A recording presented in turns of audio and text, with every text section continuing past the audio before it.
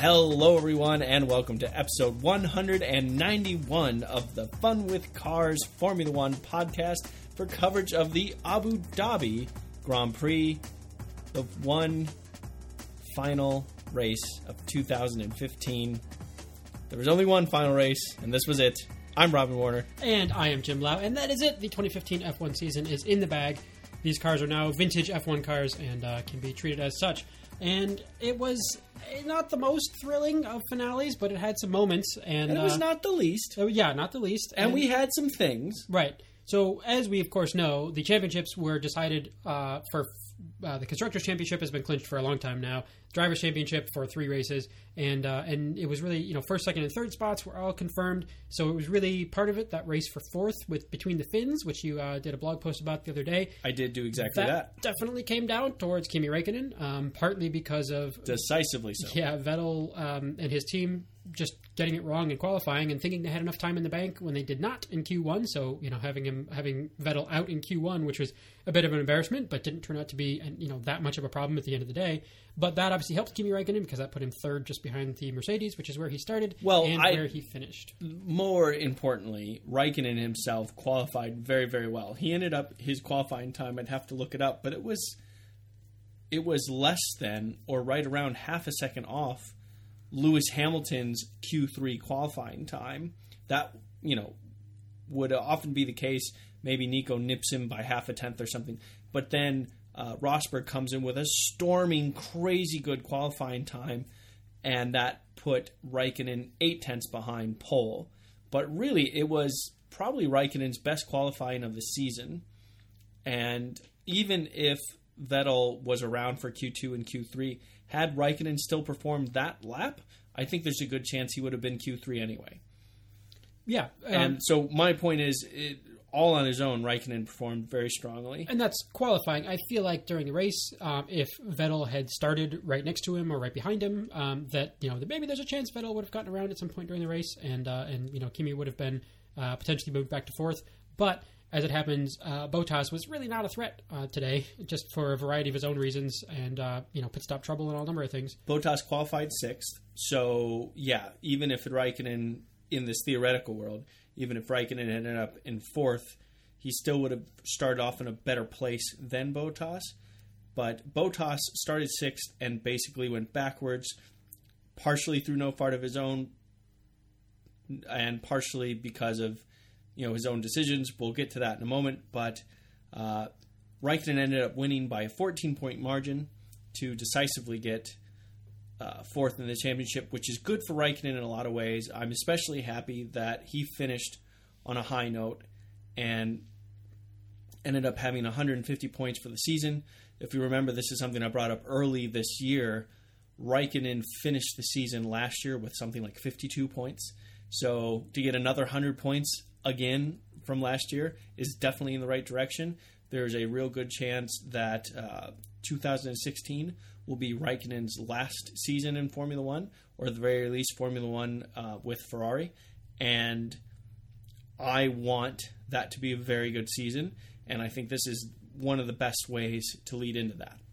Yeah, I think a lot of people are already looking at how is this going to stack up for next season. I think partly because so many of the positions in the championships were already decided, or and things were solidified, but there wasn't a big who's going to win. Oh my gosh, I can't. Where am I going to end up? A lot of things were like, yeah, I'm going to end up where I was, and it's good to have a solid end of the season. But a lot of people are looking forward, especially Ferrari, who has had this resurgence lately and much better results lately. I mean, they did have the win in Malaysia at the beginning of the year, but to be able to really seem like they're closer overall and best of the rest, and seeing the battle between the Mercedes teammates being pretty rough these days, and with all this momentum behind Rosberg, that's all good for Vettel. I think is to see more sort of fighting between Hamilton and Rosberg, and not them as necessarily a unified team working against Ferrari, but more battling between each other. That's probably good for Ferrari. Of course, Nico Rosberg is looking forward. It's more than anyone probably to just get on with 2016 because he's on such a roll right now, and he imagines he can go forward and just take this momentum and run with it. And there's a pretty good chance that the Mercedes will still be the number one car next year, but that's not a given. So there's a number of things for people looking forward. And I think down the grid, I mean, Williams, both drivers are probably keen to go and try to just iron out some of the technical problems, a lot of the pit stop problems, and some of the nonsense that happened this year. Red Bull's looking forward to getting the new engine, whatever that new engine is, and I think it's welcome, meet the new boss, same as the old boss. Yeah, is almost certainly what it is. But Red Bull Dacia. I do want to go back to Rosberg. He finished the season extremely strong. It was 6 poles in a row at the end of the season, and it was, which comes close to Hamilton's record tying 8 poles in a row. And Rosberg, right at the end, just boom, boom, boom, went right through it. When Lewis Hamilton claimed the Drivers' World Championship this season, it was at the United States Grand Prix, and it was because he had more than a 75-point lead on Rosberg. And at that time, if you'll remember, Rosberg was actually in a little bit of danger of not getting second in the championship. Vettel was closing in. Well, since the United States Grand Prix, when Rosberg was furious at the team, but much more importantly at himself, he's gone on to win the next 3 races in a row. He scored 75 points and gained quite a bit on Hamilton. Finished the championship 59 points behind Lewis Hamilton. So that means he closed the gap quite a bit in the end and has all the momentum going his way. Now, there was an article in Autosport a while ago saying, hey, why wasn't Nico driving like this when the championship was still alive? Right. The real key is if Rosberg can keep this competitiveness going while the championship's alive, we're on for an absolute thriller. Right, we should be. And the other question is Lewis, he sort of said, I don't have the balance in the car has changed, I've never really felt right since Singapore and all this.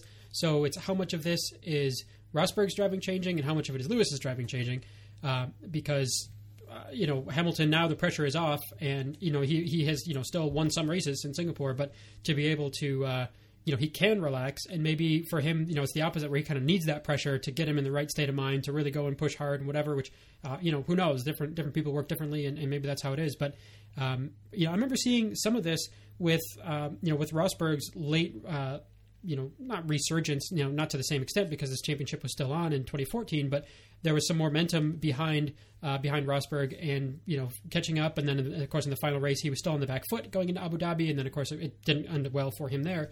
But that's why, at the end of 2014, I thought, man, Nico Rosberg, he's probably going to get his stuff together and he's really going to be on top. And, he did well to close the gap, but it's still the fact that it was clinched a while ago, as the Drivers' Championship was, it was the very end of the season after the championship was decided. Nico Rosberg's done great, and a championship-worthy drive. But to win a championship, obviously you need to get the driving done when it matters, when there's points on the line, and of course there's all these other factors as well, with not only being able to take advantage when situations don't go your way, and there's some amount of luck and weather and everything else that comes into it. But so I agree that he sort of should be able to do that, but I think he should have been able to do that this year as well, and just simply didn't. So we'll have to see, I guess, how it pans out in the first couple of races of 2016, and just kind of see how Rosberg's year unfolds, and see if he actually ends up with a solid lead over Hamilton, or if Hamilton is going to get back in the right zone and do his thing, or if they're both on the back foot chasing Ferrari next year, or chasing the Haas, or chasing the McLaren, or who knows. And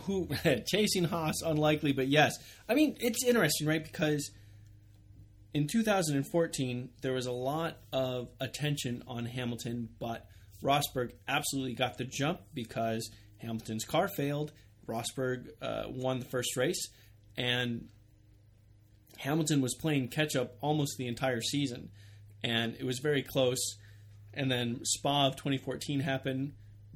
There was an attitude shift. Rosberg was blamed for that, and because they collided with each other in Spa, Rosberg was blamed for that collision, and that kind of changed things. And I feel like there's been a long, just kind of slow and painful recovery from this. So Rosberg was leading, but considered kind of the number 2 guy in 2014. Ended up being the case that was correct.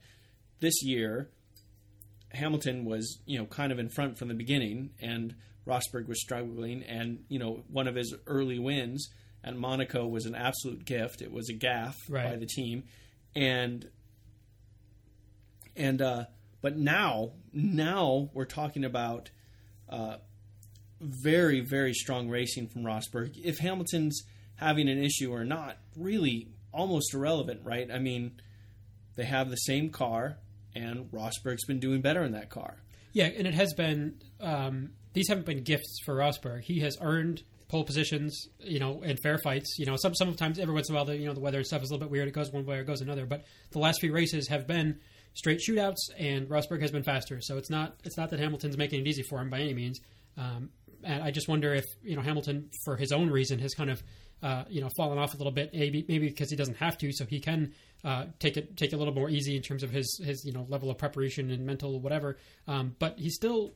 I mean, Lewis is right there. Anytime Rosberg has been number one, Hamilton has been number two in these last couple races. That's right. So it's Hamilton is still there, keeping him honest and doing the thing. So yeah, I mean, in a way, I kind of hope Rosberg can get his due, but I am still more of a Hamilton fan, just in terms of what he's able to do with a car, and to see him having fun with it and being from his early career and early success at McLaren and all that, and to carry that on and really do what it seems like he's done to help turn Mercedes around, which it's just interesting to see. And of course, Rosberg was at Mercedes, driving as Schumacher for a while, and sort of it seems like the car has gotten much better. I mean, we know that certainly relative to the other cars in the grid, but just Lewis coming to that team and how that worked out with the cars, the turbo engines. But it's not just engine. I mean, of course, there's other cars with the Mercedes powertrain, and yet the Mercedes is still so dominant. So it's like the whole car and team and everything and drivers have really come together well, and it seems to be a lot more lined up with what Lewis has been doing than necessarily something that Nico brought to the team. But, I hope it can do well for him. And at the very least, I hope that it's competitive, because that's the most fun, whether it's Vettel versus Hamilton or Hamilton versus Rosberg or whatever. Maybe Raikkonen can become more competitive and he can be up in this mix as well. And really, the more the merrier, right? If get Ricciardo back so he's challenging for podiums, and Alonso and Button, who knows? But, the fact that there's some battling is really what matters. So that kept the season interesting with some success for Rosberg at the end. It wasn't just, oh, look, Hamilton goes off and wins every race, and of course he's champion, and now he's just, extending that lead further and further. That's not quite as interesting to see as, okay, yeah, he's a world champion and he's done really well, but now he's kind of on the back foot and he's being outperformed by his teammate. That was an interesting way to end the season. Agreed. Now, we've talked about Mercedes and who won the championship and who won the race. Great. Yeah. Now to the interesting stuff. Force India. Yeah. Couldn't believe how strong they finished the season. They've been, historically at least, they've been clever with coming up with snappy new designs for their cars, kind of punching above their weight, to use a boxing reference, when it came to competing with the big teams. But they just did not have the funds to develop the car throughout the season like the other teams did. So we tend to see them start strong and kind of fall off a little bit as time went by. This time it was the exact opposite. They had a lot of struggles even getting the car ready for the beginning of the season. They missed all the first tests and everything. Yeah, exactly right. But they finished the season with a 5th and 7th place result, and they finish 5th in the Constructors' Championship, their best ever. 9th and 10th in the Drivers' Championship. Exactly right. So it's been a phenomenal season for them. Plus, we still are, that's ultimately still just rumors, but we still have the chance that Aston Martin is going to take the name, is going to rename the team, and they're going to get some more money as a result. And this could be a real strong team in 2016. And I would love to see them becoming regular podium threats. Right, as we, not so much lately, but have seen over the course of the season with Williams, where we know that Mercedes powertrain, at least for 2015, was the thing to have. Force India has that as well. So to be able to have them, clearly the drivers seem to be, at a good spot and doing well with the car. There have been some, things of bad luck and some unreliability, but on a good weekend, Checo's been able to do really well. Nico Hülkenberg has also been able to do well, and so I think you say they end up basically in the top half of the field. I mean, right in the middle with 9th and 10th is really right in the center of the Drivers' Championship. But to do so in what has been just a lower level car, I'm hoping, like you say, they can sort of take the next step up. Well, and look, it's not even just that they were 5th in the championship. They were 5th in the championship, and let's see, that's 22 plus 36, so that's 58 points. They were 58 points ahead of Lotus, who was 6th in the championship, and only 51 points behind Red Bull Racing, 4th in the championship. Point is, they're actually closer, points at least, wise, closer to 4th in the championship than they were from being overtaken by 6th in the championship. Right, and of course, as we know, Lotus also has that Mercedes powertrain, that engine at least. So that is correct. To outclass them has done really well. There, of course, still hangs this big cloud over Lotus, as there was all these rumors, and it seemed for a while like almost, this is pretty much confirmed they're going to get bought out by Renault, but that just hasn't really happened yet. And of course, we remember the whole potential buyout. Was it Quantum Investments, or who was the company that was going to buy them out? And Chennai was like, we're trying to wire the money internationally, and there's been delays and all these kind of things. And it just like, the team hasn't disappeared, but there's been just some weirdness with deals over the years with that team. So I hope that they can continue to do well. It seems like this late in the season, the fact that they haven't announced anything, there's a possibility they could be a Renault team, but still run with Mercedes engines next year. Just if it gets too late to really redesign the car around a new engine package, or depending on how all the politics shake out. If that happens, I really hope even if Renault owns it, they don't change the name. Right. It would be very silly to see a Renault Mercedes car. Right. I mean, and you remember some of these, like when there was the BMW Sauber Ferrari, when it was just the naming rights were one thing, but the engine was something else. And so they're like, well, it's a BMW Ferrari. The engine's actually Ferrari, but because we couldn't change the name. It's like right now we have a Manor Marussia, even though Marussia has nothing to do with it. It's just the FIA is really particular about what the team is called, and you can't just change it. And there has to be a whole approval process and a whole long thing. So part of it is the politics side of like having the car name with two manufacturers in it that aren't related to each other. But then the other part of it is the actual engineering of if those guys haven't been working on a car design based around the Renault powertrain, then now is a pretty late time in the year to start with just to design a new car and really redo it. Well, I heard rumors that they were just going to take Honda's old designs and just rehash. Yeah. Kidding. Yeah, I completely agree with you, and it's gone quiet, and that is unsettling for certain. But getting back to where we started, though, Force India to finish as strong as they did was really great to see. I know for you personally, to see Sergio Perez in particular do so well, and he ended up finishing ahead of Nico Hülkenberg. And by 20 points, too. By 20 points, yeah. He had a podium. Nico didn't. Nico was too busy winning Le Mans. And I think that Sergio Perez especially can really take a lot of pride in how the season worked out for him. And it's shown that he's matured as a driver and that he is becoming more of a complete package in terms of what he can bring to a team. And Hülkenberg has always been quite highly regarded. And I think even though he didn't finish as high as Sergio, he still deserves that high regard. I think he's a very strong driver. Right. And with a lot of these guys, you want to see them in a top car, which for most teams means leaving whatever team you're at if you're in a mid-pack car and getting into a Mercedes ideally, but those seats aren't going empty anytime soon. Or maybe a Ferrari or maybe a Williams or whatever. But it seems like with the Force India, maybe that becomes pretty much a top car in the next couple of years. Could do. I mean, that would be a great development because those guys are both at pretty good spots in their career and doing pretty well. When Nico Rosberg first went to Mercedes was a mid-pack car. Sometimes not quite a mid-pack car. Yeah, they were really off the pace for a while there. With Schumacher, of all people, driving that car. It seems like that guy knows how to drive. When Mark Webber started at Red Bull Racing, that was a mid-pack car. So it absolutely can happen. And Vettel joined Ferrari. That was not a strong car. I mean, but seriously, cars swing around. I mean, this has been said over and over again, but bears repeating at this moment. When Lewis left McLaren, everyone thought he was crazy. Right. Okay. So we would absolutely love to see Force India make that gap. But another team that I would love to see really push forward is Williams. They had a great season last year, fell off a little bit this year, and I really hope that they can resurge and regain and really be competitive again. And on that note, let's bring up McLaren, because they haven't done those things, and everyone seems pretty set on blaming the Hondas. And at the surface, that's painfully obvious as to why.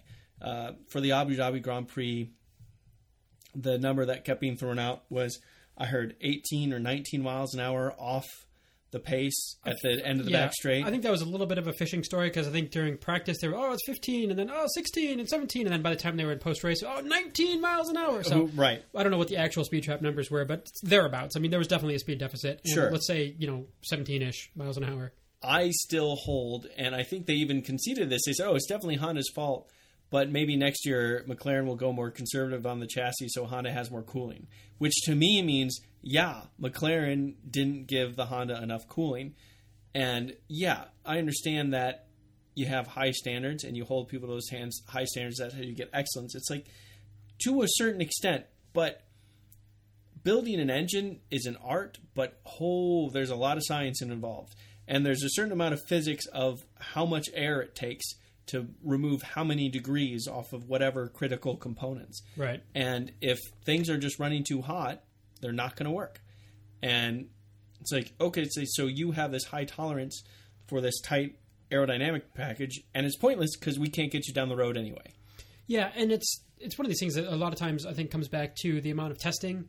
There's preseason testing. There's, the in-season testing. You're only going to get so far when you've got one spec of a car and you just want to put some more laps on it to try to understand little differences. But once you get to the tests in February, when your first race is maybe 6 weeks away in March, you're not going to have a radical redesign then either. You can't necessarily, change drastic parts about how airflow is around the car and the real shape of the side pods and those kind of things. So that seems like in years past, or even in other series with, sports cars and various things, they can do more testing, they can run more laps, and if Honda and McLaren were able to get on the track sooner, they had so many issues with even just powertrain. Remember, broken seals and all these various things. Yep. And they have the crazy way they do their like linear impeller on the turbo and all these kind of things that seem like would have their own challenges.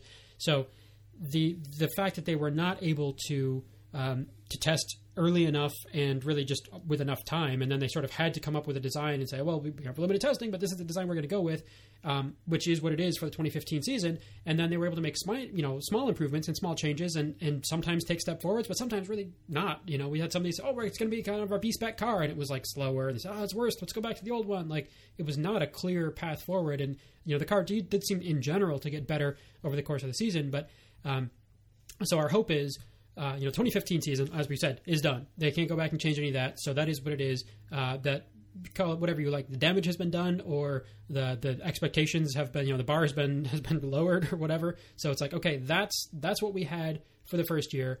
They have so much more data now about just how the engine works, and they hopefully know what the problems were. They've seen what else has been changed in the rest of the paddock up and down technically, and with cooling and with the other engines and all that. They're still going to be the only team running Honda Power, but the hope is they can just get to the root of whatever it was. And if what it was that they had to keep turning the wick down because cooling was a problem, then if they can just address that, and maybe then all of a sudden, hey, your engine now has 200 more horsepower because you're within our cooling envelope, and now that's so much better. Right. That could be, the change that makes all the difference in the world. So it's, I'm hopeful that they can make such a change, because they're not. And I don't think they're lost at sea like some of the some teams have been over the years, where they're just like, we don't know what change we even need to make to take a step forward. It seems like hopefully they've identified what it's going to take and can do so. In the meantime, though, the politics there have gotten weird with Ron Dennis seemingly to be upset with some of the sort of the antics and the fun nature of what the drivers have been doing. I mean, I think of which is really a shame. Alonso sunning himself and that becoming a whole meme, and like talking about, I just want to park the car and go home because we're not competitive anyway, and I have to save fuel, and I have to save tires, and I have to save battery, and what am I even doing here? And GP2 engine, all these things that have happened. That's really not Ron's style. But even when they jokingly got up on the Brazilian podium in Brazil, that was something that he got upset about. It's like, there's got to be some levity in the world. You guys are having a hard time. Have fun with it. Make the most of it. That's good PR.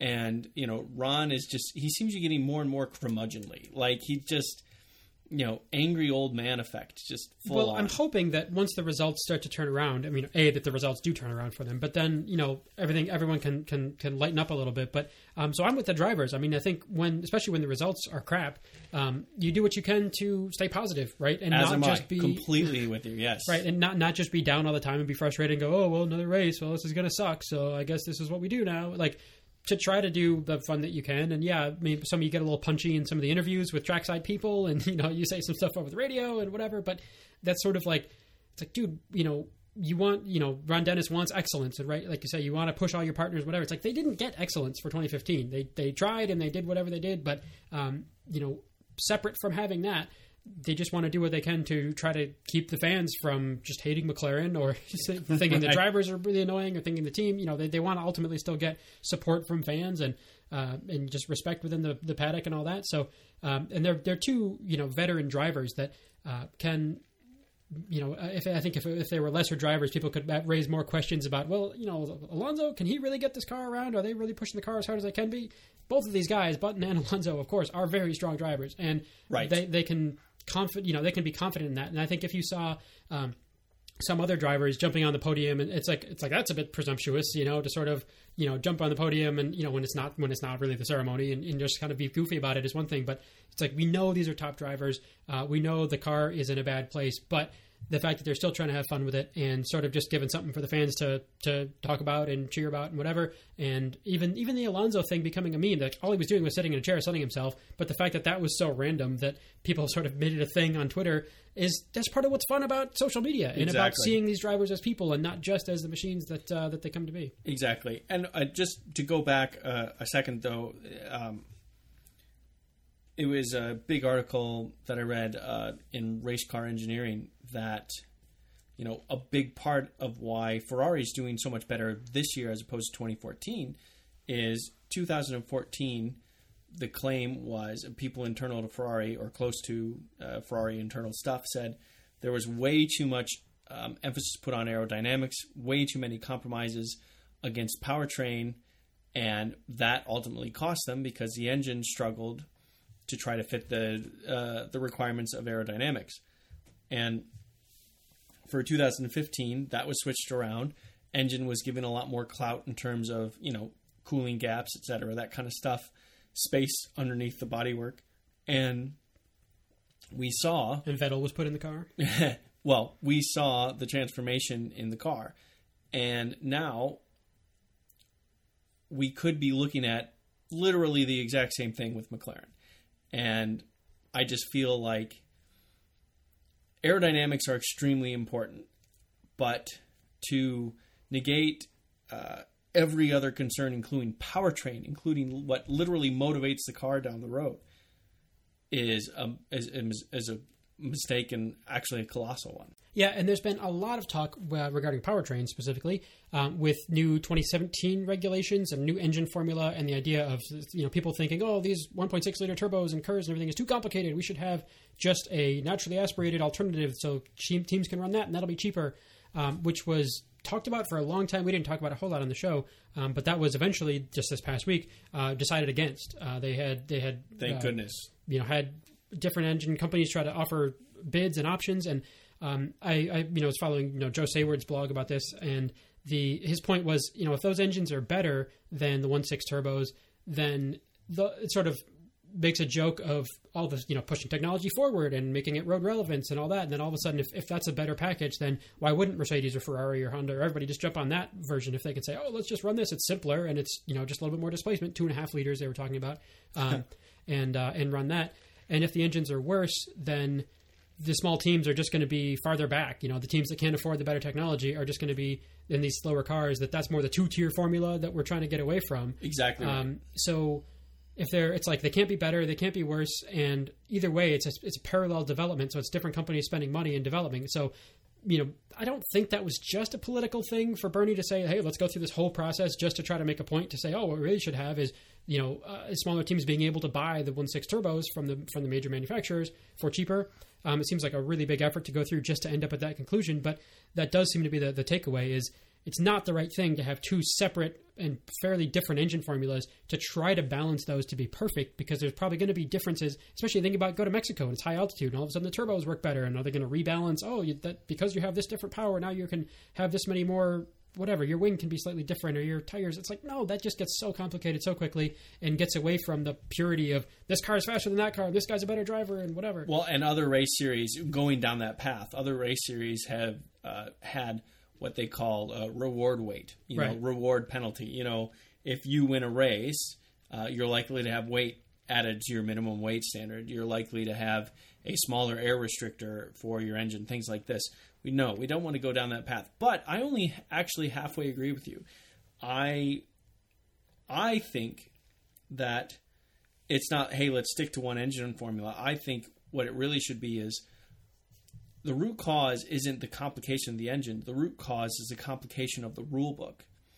They really, in my opinion, need to keep safety standards as high as they ever have and have a few very strict rules, and then otherwise give the teams a lot more flexibility to design their own engines, design their own chassis, and so on and so forth.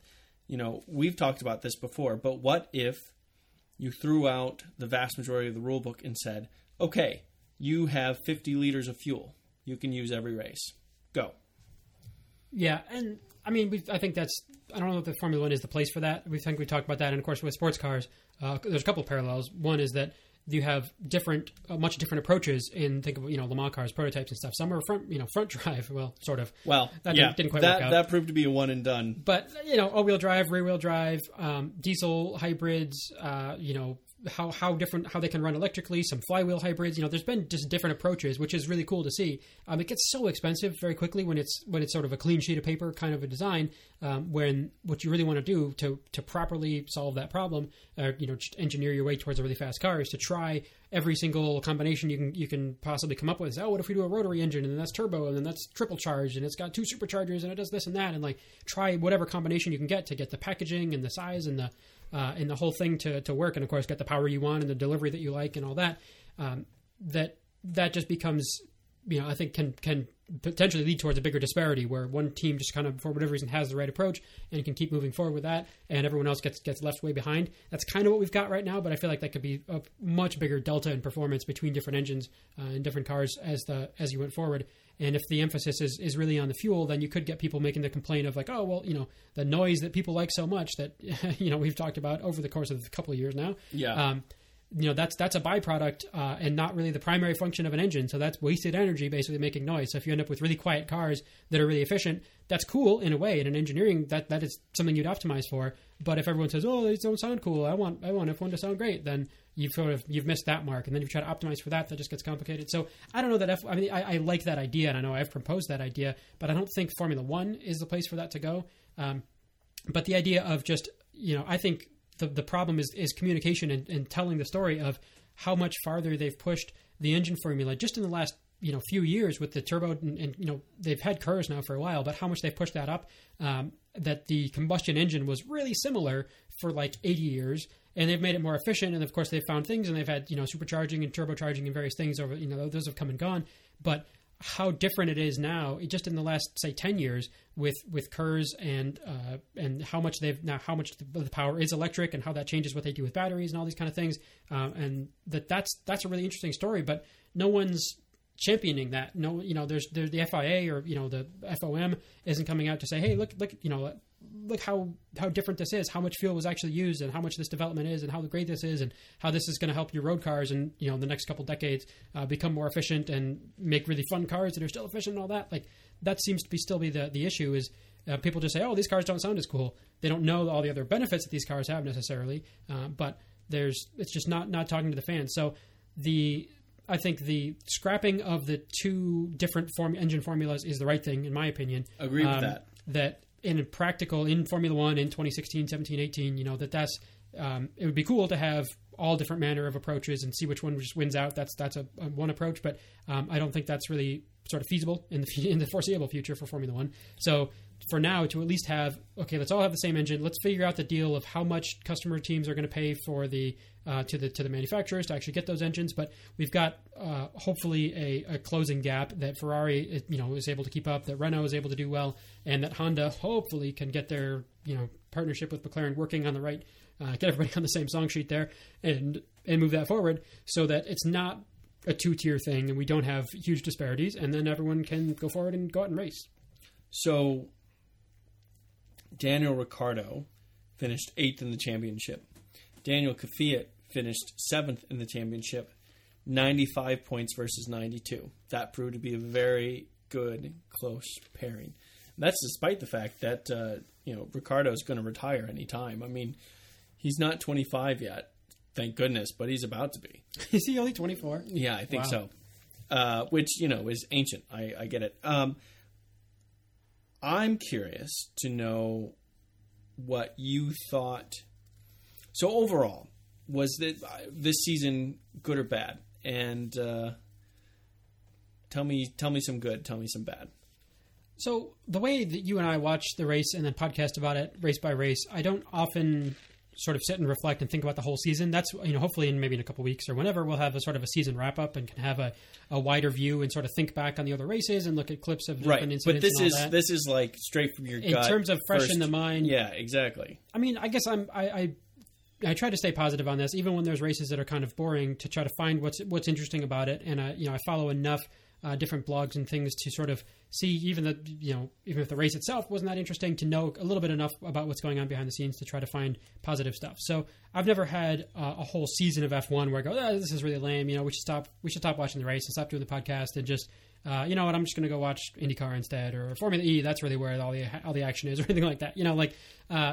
There's always stories, and just I think because of the fact that it is the highest level of motorsport and the fastest lap times, that's going to attract certain engineers, certain talent, certain personalities. All the money that's involved is crazy. So there's always positive stuff. I always have a desire, haven't acted on it in a while, to go and attend a race in person, just to kind of be back in front of the cars and seeing them all in person and just kind of being a part of that atmosphere. So I'm still.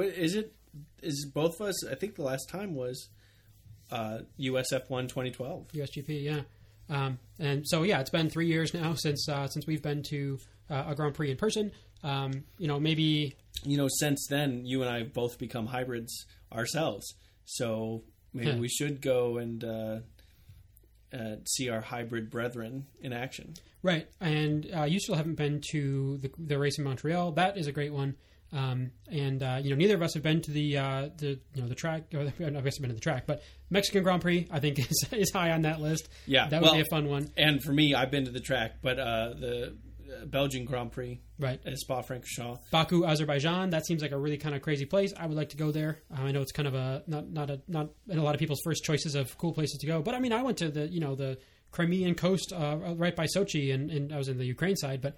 That was a really lovely place to go as well. I wouldn't have thought to go, but I guess as long as you have patience ordering beer, then I think you can get by okay. So anyway, there's plenty of there's still a desire there. So in terms of in general, I would say it's a positive feeling of what's going on. I like that. Yeah, but this wasn't are you pro or against Formula One? I mean, I think we both are just by virtue, and we tend to be in general cheerleaders of the sport, but.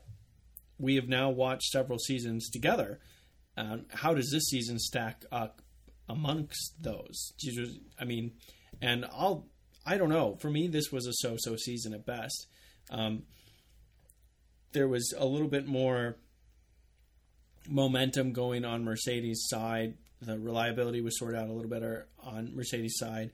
McLaren, hopes were really high for that, but that started off really weird with the Alonso mystery crash and just kind of fizzled into nothing and blaming and stuff like that. And then Red Bull getting into a pouty shouting match with its engine supplier Renault.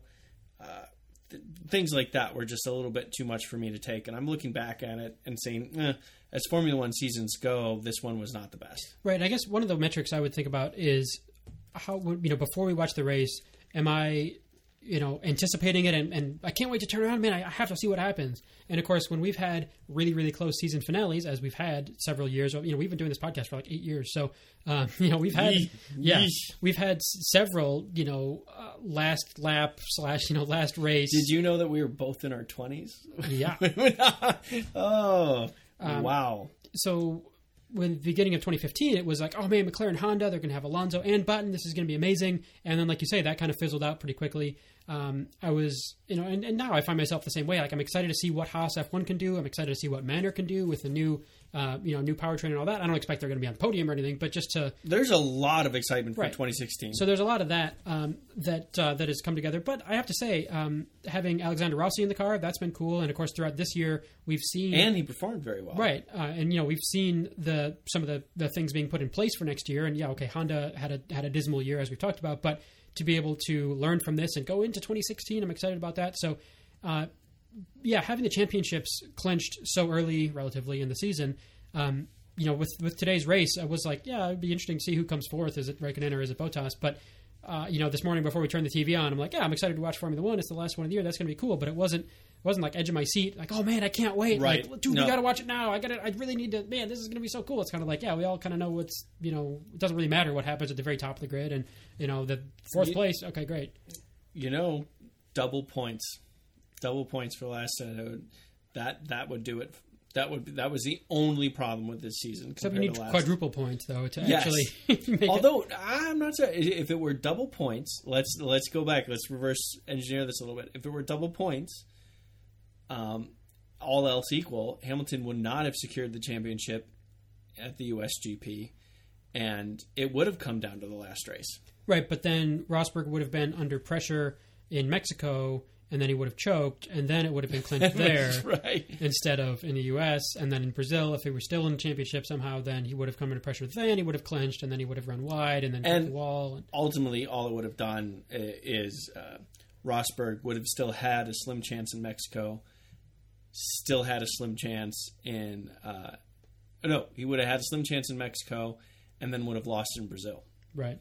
So, I mean, who knows, right? If things were calculated differently for that. I mean, am I doing this right? I'm not so sure that I am now. Well, because he won Mexico, so he won Mexico and he won Brazil. Right. But because Hamilton was second, there was way more than 50 points separated. You know what I'm saying? So it would have dragged it out, but not... Would have dragged it out a little bit farther. Right, and Bottas may have pushed harder today to... who knows?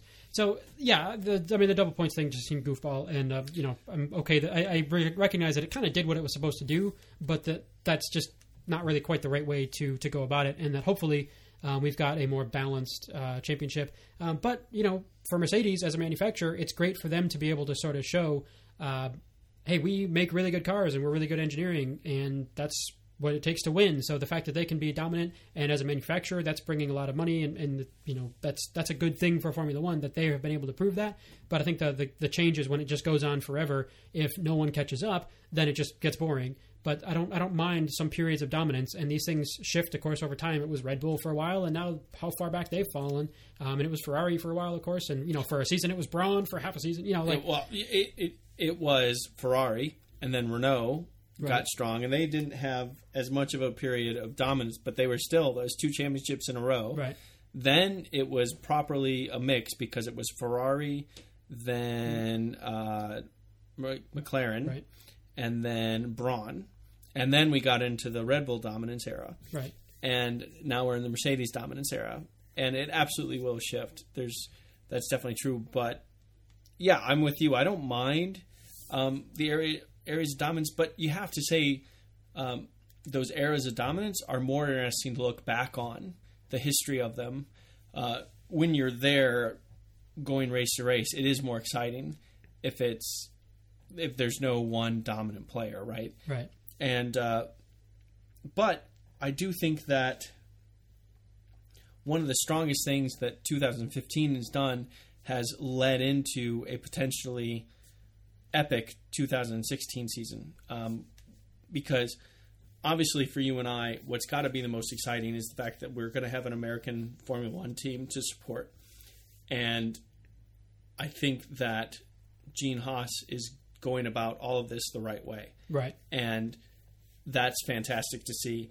But aside from that, there's lots of other new things happening. What is the biggest thing to anticipate for 2016 for you?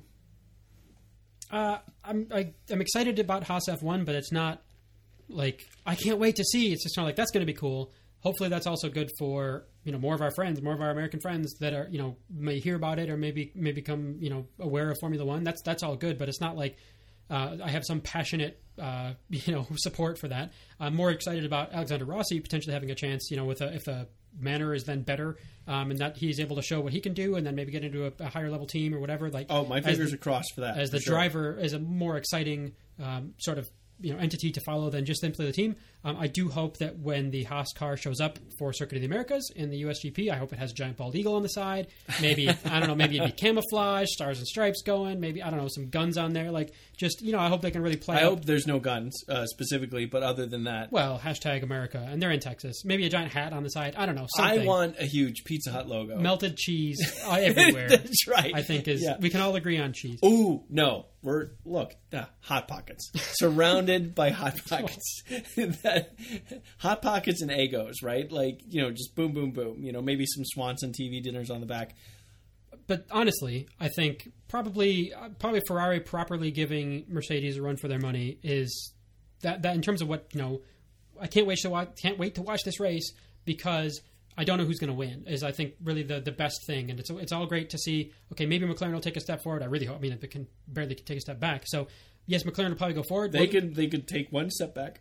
Well, it could be 0 points would be a step back. But you get like winning is ultimately what is the most exciting. And I doubt Haas is going to be in there for the wins right away. And Rossi probably will take some time if he has the chance. And I really hope that he does. But again, that's not winning yet. So for me, really, the ability to have a Ferrari and not just win a few times, the 3 times that they did in 2015, but to really not know who's going to win and who has the best chance of it before the race, that'll be great. I'm following the drama between Nico and Lewis is interesting because between the two of them, we don't always know who's going to win. But honestly, I'm more excited about kind of one team out engineering and out crafting and out strategizing another more so than I am about the who's pissed at whom and who thinks that they were, there was wrongdoing or the personal politics aren't as interesting to me as the team strategies and the engineering behind it. So at a team level, I hope that the drivers can be peaceful to each other and seeing people sulk on the podium after just winning a race and then being upset about it or coming second in a race and thinking it's like the worst day of their life. That it's like, okay, come on, guys, let's keep an eye on what's really going on here, and it's all part of the whole thing. So, I don't know if that answers your question. I guess that was a couple of things. Well, so we have it's very likely 2016 is very likely to be Kimi Räikkönen's last year in Formula One. It's very likely to be Jenson Button's last year in Formula One. I'm big fans of both of those guys. We have Haas F1 coming in. We've talked about that, but we also have a real potential coup coming with Aston Martin entering Force India and Force India doing the best they've ever done. So they're going to get a bigger share of the FOM money that goes to constructors. And if they have this big sponsorship deal going, that's going to be a big boom in money for them to develop the car. Strong drivers, et cetera, et cetera. I'm really excited to see how McLaren does. I'm really excited to see what Manor can do with Mercedes powers and the connection with Williams. That could really push them forward. And what I think 2016 has a chance to be doing is there's no such thing as back markers anymore. So it's less of there's really tight things at the front, more of there's no one at the back. No one struggling to make the 107% in qualifying. All 10 teams have a chance to score points. All 10 teams have a real shot at Q2 and even the occasional Q3. Of course, we will now have 11 teams, but all the teams, Haas, where they're going to start, that's a huge question mark. But I think there's a chance for 2016 to be one of the most robust seasons because all the teams are strong. There's no such thing as a weak team. Developments have happened to push everyone forward. That's what's exciting for me. Yeah, I think I agree with all that. That someone of course is going to come last, but like not knowing who's going to be out in Q1. Of course, for a long time it was like, well, it's probably it's going to be the Marussias, it's going to be Caterham. It's right. It was going to be it's Marussias, Caterham, and who else? Right. That was the question, right? And yeah, so to be able to to not actually know. I mean, maybe Sauber becomes the back marker at that point, and hopefully they can. Hopefully everyone can sort of keep moving forward. But yeah, even theoretically, even if they were, they'd still be them. Yeah, and they'd be getting points. Exactly right. And they'd be doing that. So yeah, it should be good. But then also for 2017, like you talked about, Raikkonen probably out, Button probably out, Felipe Massa pretty reasonable chance. So then who starts to shake up and who gets a Ferrari drive, especially if Ferrari is right on top of the game?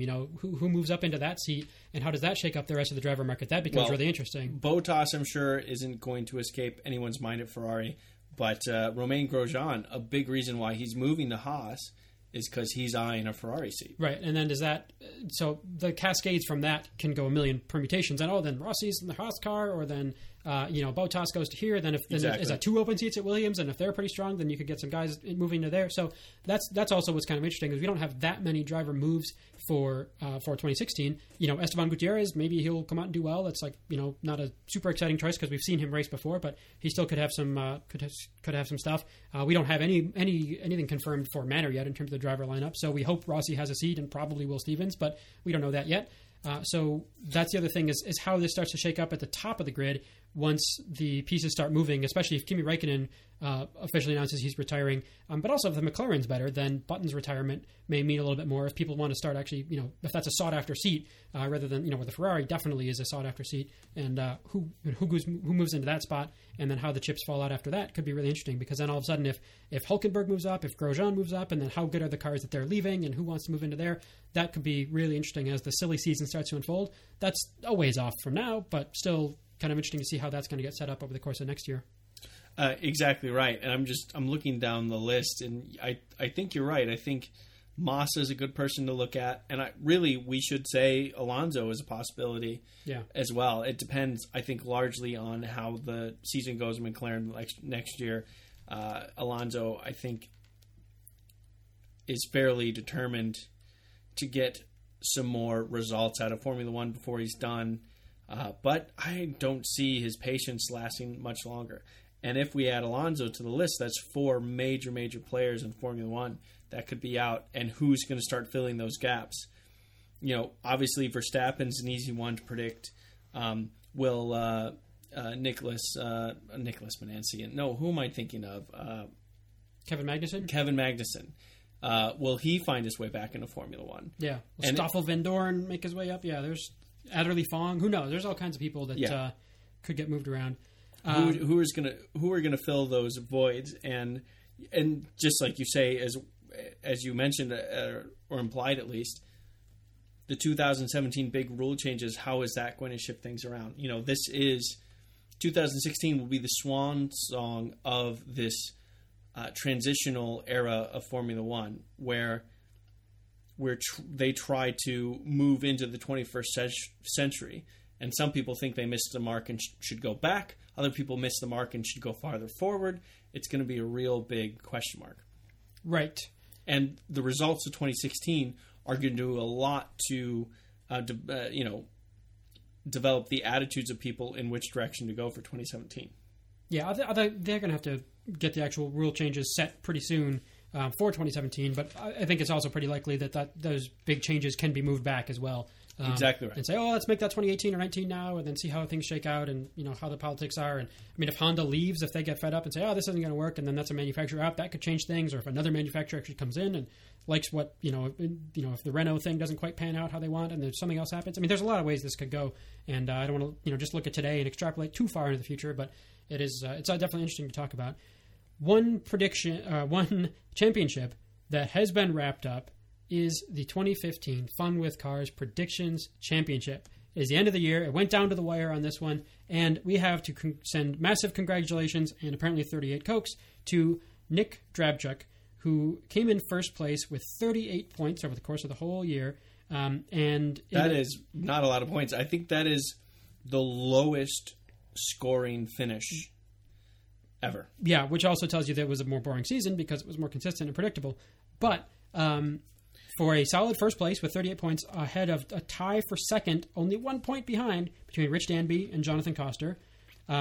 Fourth place is shared by Nils Erlemo, who was in the lead for a long time. That's exactly right. He just right at the end lost out a little bit. Yeah, I know. I think believed in Hamilton when it turned Rosberg's way, and Nick apparently got that correct. Nils Erlemo and Jamie Bell share a fourth place tie. I and a bunch of other people have 41 points for sixth place and on down from there. But now let's see where Damien, the predictions model, ended up in 55th place with 53 points. So it's good to see that we came out ahead of the humans. As predictable as this championship was, it was not predictable enough for our simple heuristic model to handle. Like race to race, Damien got hosed a few times with some, qualifying problems for like Hamilton after he'd, done really well. Like every once in a while, the Damien got hosed and we did not. You, sir, ended up in 94th spot with 89 points over the course of the season. Yeah. So well done to you. You're into the double digits. I took a couple of gambles and none of them paid off. And some of them paid off. My start of the season with Bottas proved a bad leg. When he did bad not, one to start and did not overcome when that. He did not start the race because he had a back thing. Yeah. It's like, okay. Yeah. Honorable mention to Will Carver, 124th and final spot with 551 points with the button prediction over the course of the season is what it is. So congratulations again to Nick and really everyone near the top of the grid for keeping up with it and making predictions and doing quite well. And I feel pretty happy to have come sixth, tying with about 20 people for sixth place. So a bunch of us did very similarly, and I'm happy to be a part of that. And we'll have to figure out, get something exciting going for Nick to congratulate him for taking part in the predictions and winning 2015 Fun with Cars Predictions Championship. Yes, all the congratulations to him. This is the end of the 2015 Formula One season. I, however, feel confident that this will not be the end of the 2015 Fun with Cars podcast. We will be back. There are no specific plans as to when we'll be back or what we'll be back doing or how we'll be back even exactly. It'll be an all-musical episode. We'll just sing the whole thing. It's possible. It'll be Robin doing his Claire Williams impression. It's going to be lovely. It's unlikely, all those things. But we will definitely be back, and we are excited to. Well, we need to chat with Jamie Price again.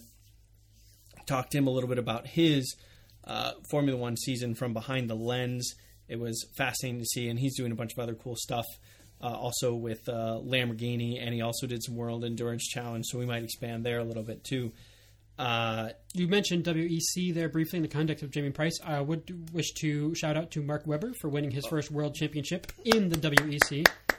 Get his due. I was very happy to see that, and I think didn't he closed out the season with 4 wins in a row? Because I think if I remember correctly, it was like 5 wins in a row. I think Porsche did, but for Porsche. Yeah, I don't know. 5 wins in a row for Porsche, with Le Mans being the first of them, and then Mark Webber's team, they won 4 in a row or something crazy like that. Anyway, I don't have that data in front of me, so I cannot confirm or deny. I'm behind on catching up on my WEC races. But Mark Webber did in fact win the championship along with his team, and congratulations to him. That's a big shout out. But anyway, we will be back, and I guess this is as good a time as any to say a sincere thank you to each and every one of you for listening to us. It's a labor of love, this podcast, and we really appreciate that you appreciate us, and just thank you for it. Right. So I can echo those sentiments, and thank you as always for listening. Echo. Sentiments. It's the end of the season. There's nothing to hold me back from being completely ridiculous. As opposed to the rest of the season, which I don't know what I'm so reserved, usually. There you go. To take part in more of what we do, you can visit funwithcars.com. Cars. There's that sentiment again. I'm echoing you now. Yes, I can tell. There's a link to our Facebook page where you can post stuff that you find interesting that you want to share with us and our other fans. You can comment on the podcast episodes there. There's links to the Twitter feed for keeping up with stuff in real time. Of course, today's race was pretty early in the morning for us to get together and get everything going, so we did this one tape delayed. But thank you to those taking part in Twittering at #FWCars. And there's not just because there's not going to be races to rally around. There still should be times we can get together and hang out virtually on the Facebook and Twitter feeds. And as Robin says, put together a couple more podcasts in the off season.